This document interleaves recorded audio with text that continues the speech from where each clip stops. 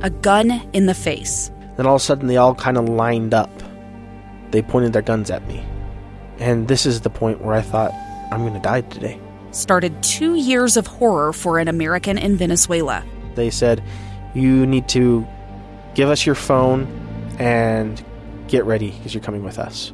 I'm Becky Bruce, and I spent a year researching and piecing together Josh and Tammy Holt's story about their ordeal in a notorious prison. That's when everything started to turn bad. We had another pound on the door. Boom, boom, boom. And there was the police once again. You can binge all of the episodes of Hope in Darkness on KSLpodcasts.com or wherever you get your podcasts.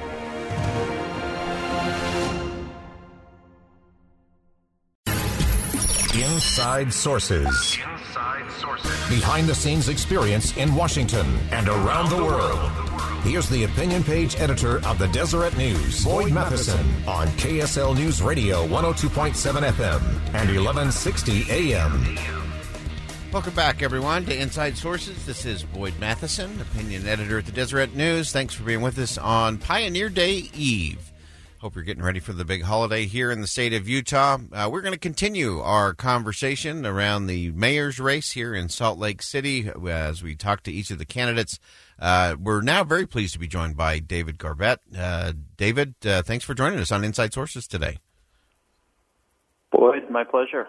Great to be here. All right. So you're in the race, you're running and gunning. You've got until August 13th to make the case. What is the case for your candidacy for mayor? For me, it's all about air quality. I got into this race because I wanted to do something to address this issue. You know, every year my wife and I have the same conversation about, do we want to stick around? Do we want to be here? Because we feel like we're exposing our kids to lifelong health effects. And I thought before I gave up on Salt Lake, I should try and get in and make a difference on this front. So that's why I'm in it. Okay. So I'm going to ask you the question that I ask every candidate. I've been doing this for years as I would kind of vet candidates out. And the question is this. Obviously, campaigns can be rough and tumble. They can be a little challenging, a little taxing for sure.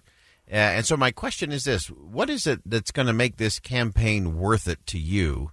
What conversation, what interaction, what change is going to make all of this worth it, even if you were to get through the 13th of August and lose?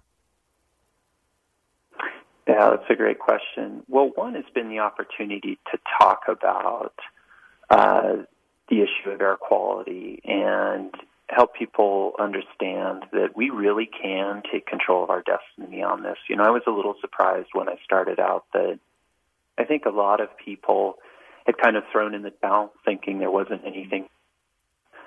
So that would be one thing that I would see as a success. Another is having a conversation with voters here in Salt Lake City about this really unique opportunity that we have to switch our electricity supply to 100% clean energy and do it in 4 years. Not only do it rapidly, but the fact that if we don't act quickly, residents will actually pay more for electricity if the mayor doesn't get involved. And it's been, I think, fun to raise that issue.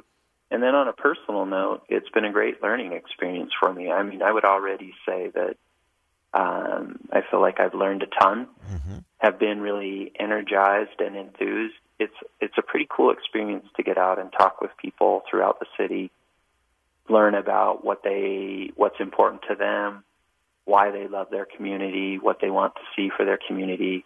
That one, certainly for me, has been really one of the best parts about doing this. Okay. If you're just joining us, we're continuing our candidates for mayor here in Salt Lake City. David Garbett is joining us today. And David, let me ask you, as you look at some of the challenging things, I've asked each of the candidates about the inland port. There's always the positive things you get to do as mayor, but there's some challenging things, and the inland port is obviously one that whoever sits in that chair is going to have to grapple with that. What's the first thing you would do as it relates to the inland port were you to win this seat? I tell people that the next mayor needs to take 3 steps on this front, and one is already underway. That's to continue to pursue the litigation. But step 2 is the next mayor does have to engage with the legislature, does have to engage with the governor and with the Inland Port Authority.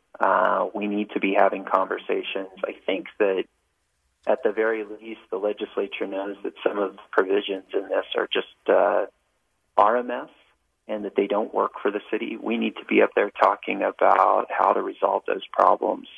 And then the third thing that I think is critical in addressing Inland Port is to continue to encourage residents here in the city to make their voice heard, express their opinion on this, which is largely a sense of displeasure with what the legislature did.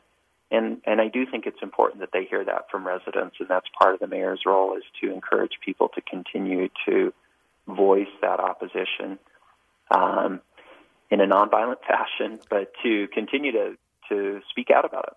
Sure. Again, if you're just joining us, we've got David Garbett on the line, a candidate for mayor here in Salt Lake City. Reminder to all of our Salt Lake City residents that the vote-by-mail ballots have already been mailed. They should be arriving today or Thursday, and a great chance for you to step up and cast your vote by mail, or you can vote on the 13th as well.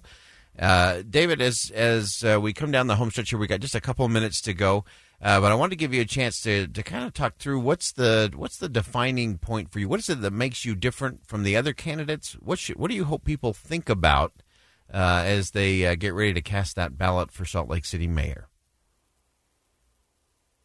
I want people to remember that, like I said, first and foremost, I'm in this race to do something about air quality. I mean, it has such a pervasive effect, negative effect on people's health in our city. It's something that we know is dragging down our economy. I had a conversation with a doctor from the University of Utah on Sunday. I happened to knock his door, and he had done a study on the effect of just brief episodes of air pollution during the winter, so these inversion problems that we have.